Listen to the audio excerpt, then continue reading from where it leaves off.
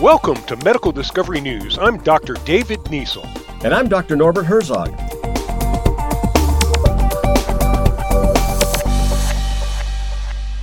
We generally associate vaccines with protection from infectious diseases such as measles and the flu. However, scientists have developed a vaccine to prevent an autoimmune disease, rheumatoid arthritis. We call it RA for short, and it mostly affects women.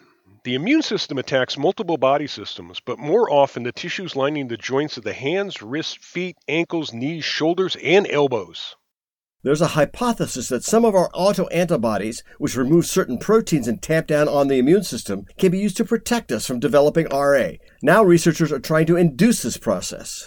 They discovered this autoantibody when they began to look at certain proteins and their roles in RA, and honed in on 1433 zeta. They found it's involved in the regulation of immune response, but not in the way they had guessed. When they made a mouse lacking the gene, it developed early-onset arthritis, which suggests it has an arthritis suppressive mechanism.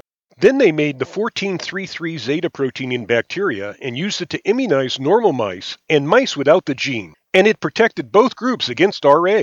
How this gene does that isn't clear, but people with RA have lower levels of the antibody. In mouse models, the vaccine works better than current treatments. The next step is clinical trials, which is a long process, but this type of research gives hope to the 20 million people worldwide who suffer from RA.